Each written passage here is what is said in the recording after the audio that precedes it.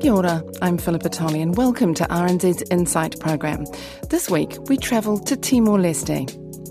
The Timorese who grew up under independence are now coming of age. They're the first generation to graduate since Timor-Leste's occupation by Indonesia ended in 1999. New Zealand's peacekeeping troops left 5 years ago, and this nation still spends millions helping to strengthen the still fragile country formerly known as East Timor. Sally Round travelled to Timor-Leste to see how the country is faring.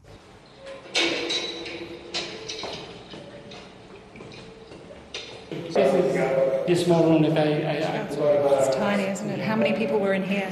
sometimes it's like 15 people. But How long were they here for? some like 16 days or 1 month. Other people say In the leafy shade off a hot and bustling street in the capital, Dili, there's a complex of small, dark rooms which still echo horrors from the past. So if I go in here, and if I close the door, it's clear.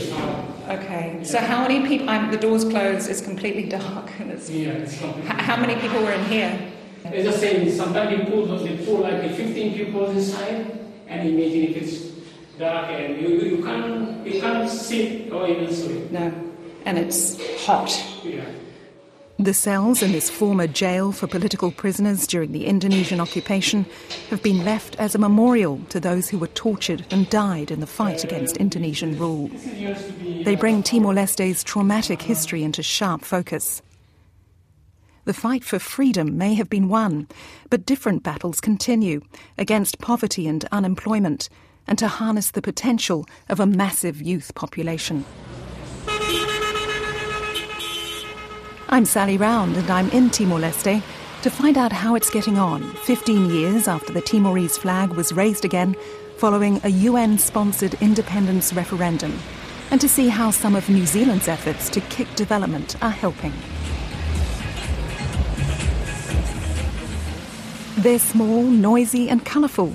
The microlet is the way to get around in Dili. You just hop on, squeeze up and tune in. The little bus is full today.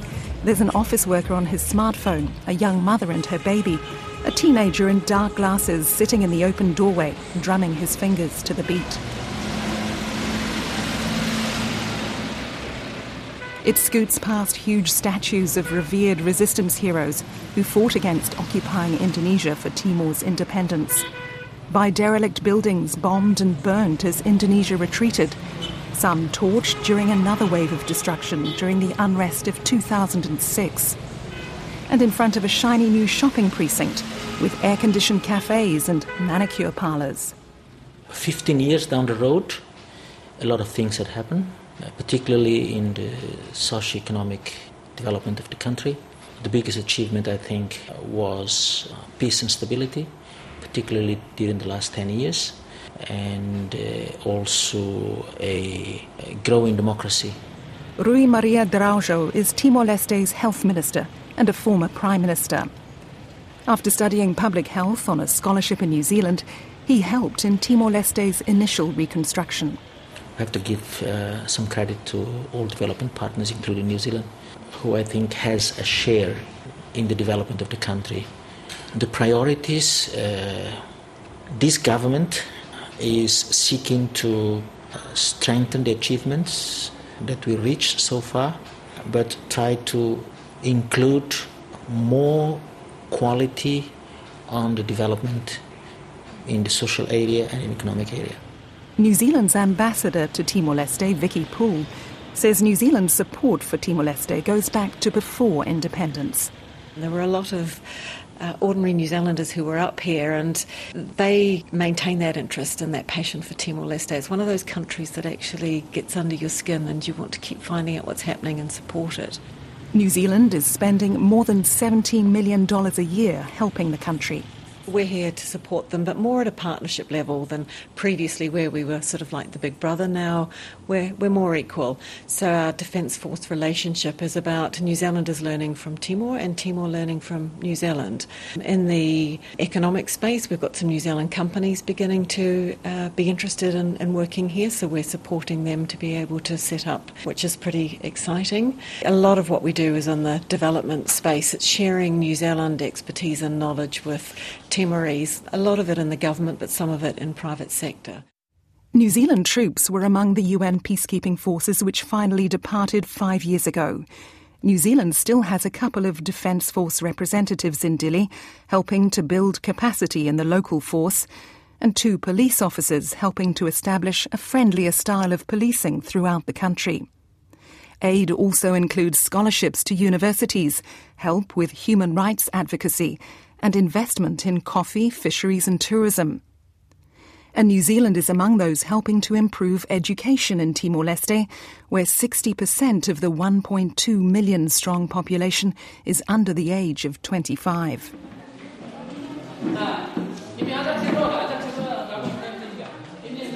At the Janana Guzmao Reading Room, a study centre in Dili, students have come to practice their English. It's seen as important in getting a scholarship and a ticket to employment. The number of students who graduated from the university, they find it hard to get a job because the industry in Timor-Leste still don't exist. And also, one of the problems is the skills, hard for them to get.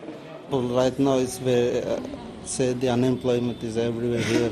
The students, when they graduated, they very hard to get the job here.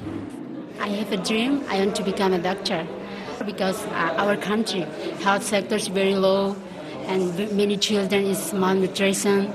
In my village, more people not get good treatment because they're far from city. So it's very strong. It's strong motivation for me. I want to become a doctor. Education up to high school is free in Timor-Leste, but the students say they struggle because of poor teaching, few books and computers, and paltry job prospects. Developing the human capital for the country in order to support the socio-economic development is the biggest challenge that we are facing. The Minister, Rui Maria Daraujo, says it's been a struggle over the past 15 years to change the medium of instruction in schools from Indonesian to Portuguese and Tetun, the local language. We've tried as much as possible to focus on education. Some good results are coming up, but compounded to that, every year we have 15,000 to 20,000 young people coming out of the schools who find themselves in a difficult situation of not having jobs available. The other challenge is to create the conditions, particularly for the private sector, to be the engine of growth in the country. And that's where agriculture, tourism, basic manufacturing are going to be the big areas of job creation for the future.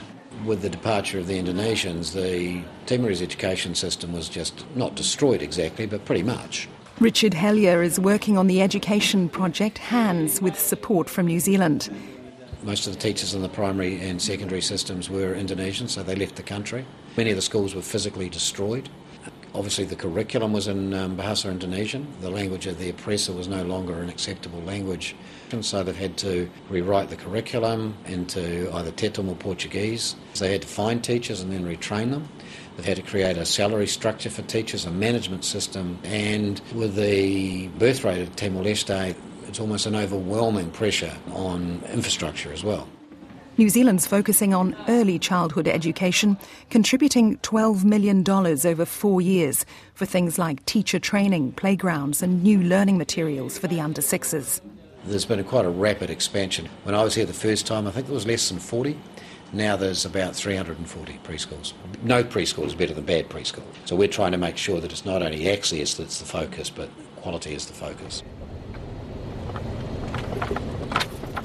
Electricity and communications have improved markedly in the past 15 years, but Timor's leaders have struggled to reduce widespread poverty, and malnutrition statistics remain at alarming levels. So the Women's Project we did a visit, fairly exciting. They're starting to produce things which are sold in the supermarkets in Dili, which is fantastic. Victoria Gregory of Volunteer Service Abroad is expertly dodging potholes on the way to the district of Aileu. The road is rough, but it's being gradually improved with help from the World Bank. Nice to see you. We arrive in the village of Madibeno, and at a new brightly painted production centre, Rosa Bilo and other local women are preparing soybeans to turn into milk.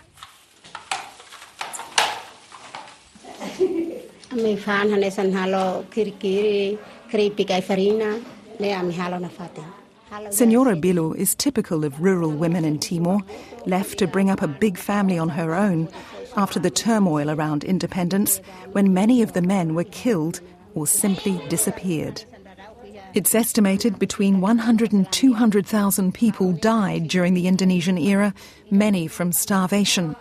Still, more than half of the country's under 5-year-olds are stunted due to poor nutrition, the third highest rate in the world. Senora Bilo directs the operations at the cooperative, which is supported by the local charity Hafuti with aid from New Zealand. The women grow the soybeans and sell the milk to the local school, with some left over for their own families.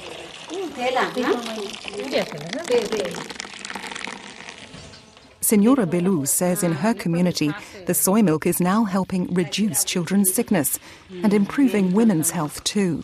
I'm Jeffrey Gregorio. I'm a student and I study at New Zealand, and actually I'm doing human resource management. Senora Belu's son says he's been inspired by his mother's success. With the coming of this setting up of this place, it helps the females group here. They develop themselves, and also they can increase their income, livelihood, and also they learn more about the local product. Now they learn different ways of doing things, and it helps them to get their products to the market easily. And with the income that they got from selling these products, it helps their family send their children to schools and doing other things like building houses. And they are excited because, life is difficult in East Timor, and we got to do something to change our life. And we have to start with these small things. When they establish in this group, it helps to disseminate information to other females group in other districts. Back in Dili, the local independent research organisation Lau Humutuk says the state has failed on the development front over the past 15 years. Many people in rural areas still no food to eat. Many people in rural areas still have no education for their own children. Juvenal Diaz, who's a researcher with the think tank, says post-independence Timor, a colony for hundreds of years, is still suppressed by poverty. We want a good government's plan to address what people need. Unfortunately, since 10 years and 15 years, people still crying for justice, crying for water, health, and education. We have not enough teacher, library, or the medicine. Juvenal Diaz was hopeful about the new government's 5-year plan, but a stalemate in Parliament over the last few weeks has thrown doubt on whether it'll come to fruition. There was some good policy. For example, that government tried to create community housing for people, desalination, water for people, They want to develop the health center for community, and also trying to change the direction from the big expenditure to very carefully expenditure. But it's good. But unfortunately, it's only a dream. We hope that the new government, they can adopt a good policy from the current governments, and maybe they can improve it by introducing a most of sustainable things in their own policy. Timor-Leste lives overwhelmingly off oil and gas from the Timor Sea through its petroleum fund, now worth about $16 billion, but predicted to run dry in the next decade.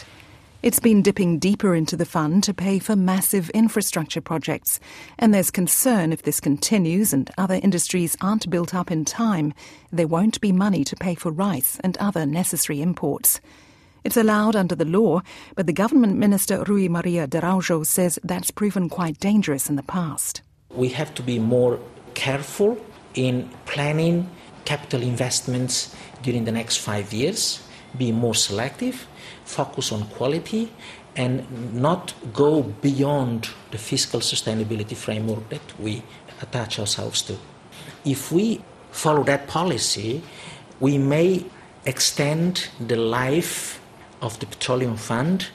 Among the grand schemes underway are a special economic zone in Ukusi in the west and the Tasimane project on the south coast, which is being built in anticipation of piped gas from a new LNG field in the Timor Sea, estimated to be worth $50 billion. Details of the deal with Australia over the Greater Sunrise Field are still to be unveiled, and there are many questions over if and how it will be developed. Lau Humutuk's Juvenal Diaz says it's a resource curse. Government need to create like agriculture sector or something related to the non-oil economy that can replace the petroleum money in the future. We are not a rich country. We are only lucky because we have a good management in petroleum fund established by the first government in 15 years ago or 10 years ago. Oil money is easy money. And easy money means that everybody or every institution, even governments or politicians, they can see money as a business for them. Diversifying the economy and attracting private investors is now seen as crucial for Timor-Leste's future. The International Monetary Fund, in its latest assessment, said the need was pressing for the still fragile state.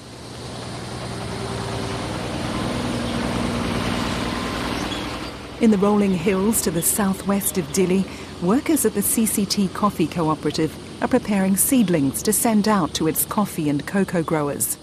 So we're in the shade house where there are dozens and dozens of small seedlings flourishing under the shade, and they'll be transported out all over the country to the farmers. So in this nursery we have coffee seedlings, and this is cocoa, and also the shade tree called casuarina. Coffee is the country's biggest export apart from oil, bringing in much-needed cash for a third of the country's households. Starbucks is CCT's biggest customer, and the Fair Trade Cooperative supports 25,000 farmers throughout the country. This is a very good quality. No fertilizer, no chemicals. It's shade grown. It's like slow cooking of food, it's slow ripening of coffee. So enhance the flavor and aroma. Bensi Isaac is an advisor with the operation. If you take out the oil, the main export revenue of Timor-Leste is from coffee. So it matters a lot to the people of Timor, because if they sell the coffee, they get the money. So we buy the organic coffee from the farmers, and we do the processing and then export mainly to US and also to New Zealand, Australia and Canada. Coffee farms were neglected during the Indonesian era, and old trees planted during Portuguese times have since become overgrown and less productive. New Zealand's putting $14.5 million into the cooperative, helping farmers prune the trees and replant new ones. The 5-year rehabilitation plan is expected to boost growers' incomes and the industry. The difference between before pruning and after pruning, the production goes up almost 2 to 3 times. So currently, with the New Zealand aid, we'll be doing almost 15,000 farms. Coffee and tourism are seen as key sectors for Timor-Leste as oil reserves dry up. But observers say the country also needs to better harness young people's potential. So this is basically for our working space and information desk. In this youth station, they will have access to internet. We have laptops. They can work on their business plan from here. Efforts are underway at this newly set up one-stop shop in Dili, supported by the United Nations Development Programme. Here, young entrepreneurs get advice and mentoring on how to set up and run a business. Silvia de Raujo has established a firm selling feed to fish farmers after spotting a gap in the market when she worked as a technician with a New Zealand-sponsored fish hatchery. Now, as a young people, we don't fight for independence. We're independent already, but now we fight for development. I encourage all the young people in Timor-Leste to work together to develop themselves, invest themselves on the entrepreneur thing. Here we provide also the training. My experience that I have, I share it to everyone. Then I teach them how to become like me. I want to make not only one Sylvia, but 10 or 20 Sylvias. My understanding is the police officers were being marched from there to to up the road here, and at this corner here is where the shooting happened. Timor-Leste's violent civil unrest in 2006 and 2007 revealed just how fragile a young country emerging from conflict can be. New Zealand peacekeepers were among an international contingent brought back to restore order. They left 5 years ago, and New Zealand's security focus now is on helping with community policing around the country. So it's in Teton up the top, then in English, in memory of the members of the National Police of Timor-Leste, who died in May 2006 serving the nation. Brett Callender of the New Zealand Police and his team are helping to change the militaristic policing style of the past. The community themselves have had to change their mindset from, number one, police don't see the community as the enemy, but also the community don't see the police as the enemy. You know, these are two groups that are coming together to build partnerships, to work together. But that wasn't the way it was. So Mount Joao can tell you stories about being, told to get out of the vehicle and do push-ups and being kicked and spat on and called a dog, and just be honest, tell the truth. Okay, my name is Joan Fernandez. Just call me Joan, and then I also work with the New Zealand Police. Policing style in the past is quite different. If we compare now, that during Indonesian time, I have some experience that usually Indonesian police, they conduct a checkpoint. They are not politely said, okay, where is your document, what is your name, but at first they kick us first, and then sometimes they pull us from the vehicle, and then they call us anjing, it means dog, or babi, pig, It's very unpolite, and they are not respect community. So sometimes if you are not react quickly, they will ask you 10 push-up or 3-4 push-up before they ask you a question. Some people will tell you that there's a high prevalence of post-traumatic stress disorder amongst Timorese people, and when you hear some of the things these people have been through, you'd say, well, how could it not be like that? To hear something that happened to Mateus's uncle, or Rui hasn't told you the story about having to escape from Dili and lie to the police officers there. But they've all got a story around what happened. But I think the success of gaining independence was such a huge thing for them against a country that's so much bigger than theirs. They've moved on. They've been able to say, yeah, the past was so dark. But the police have high rates of domestic violence to deal with, as well as land disputes arising from Timor-Leste's complex past. In recent months, there have been fears tension in Parliament would spill onto the streets, with heightened anxiety over a jostling for power among political leaders. The minority government, led by the Prime Minister Mari Alkatiri, has faced a challenge by an alliance of opposition parties, the largest led by the resistance hero and former President Xanana Gusmão. Fidelis Magalhães, who's in the opposition bloc, says the politicians have been calling for calm and asking people to trust in democracy. It is unfortunate that there is always a rise in anxiety level. But what the people of Timor-Leste have shown is what we have not seen before, which is a very high level of maturity and political understanding. And people are becoming more and more accustomed and used to a liberal democracy. Mr Magalhães is chief whip of the PLP, a relatively new party set up to fight for clean government and the interests of the younger generation. 15 years on from independence, it appears the leaders of the resistance still hold much sway. In Timor-Leste, the camaraderie between the resistance leaders is quite strong, and it also, in a way, helps to hold them together despite their political differences. And it benefits the country. And secondly, they are also abiding by democratic rules.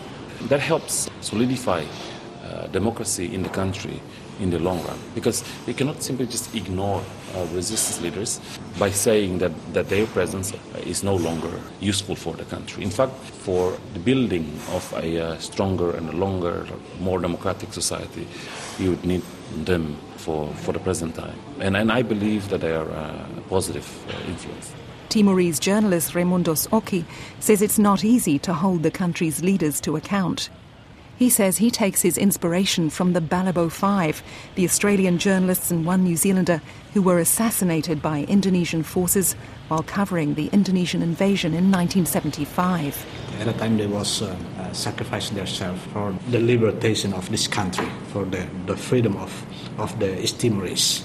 But today, as a Timorese journalist, we have to be brave enough to fight against the enemy of the people. I mean the corruption, the collusion, the nepotism, which allegedly happening in the public institution or in the government. It is not easy. I mean, we have to unite, because many people say that there are many corruption which is happening in the country, but they have no evidence to show to the public. We have to find out whether it is true or not. People before us, generation before us, all they did was to fight and fight.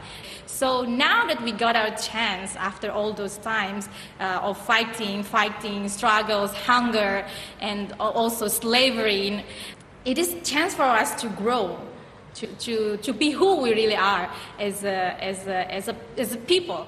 That was Mimi Pinto, an actor working with the group Bar Futura, which takes the anti-violence, peace-building message out into communities. Today, they're rehearsing a story about domestic violence. Violence is something that has been practicing here in Timor for many centuries, and it is everywhere. It is in the family. Even I was raised and born in a violent era. I've never seen my dad beat my mom before, but it is something common that I witnessed in the community that I lived in. Let's go in this way.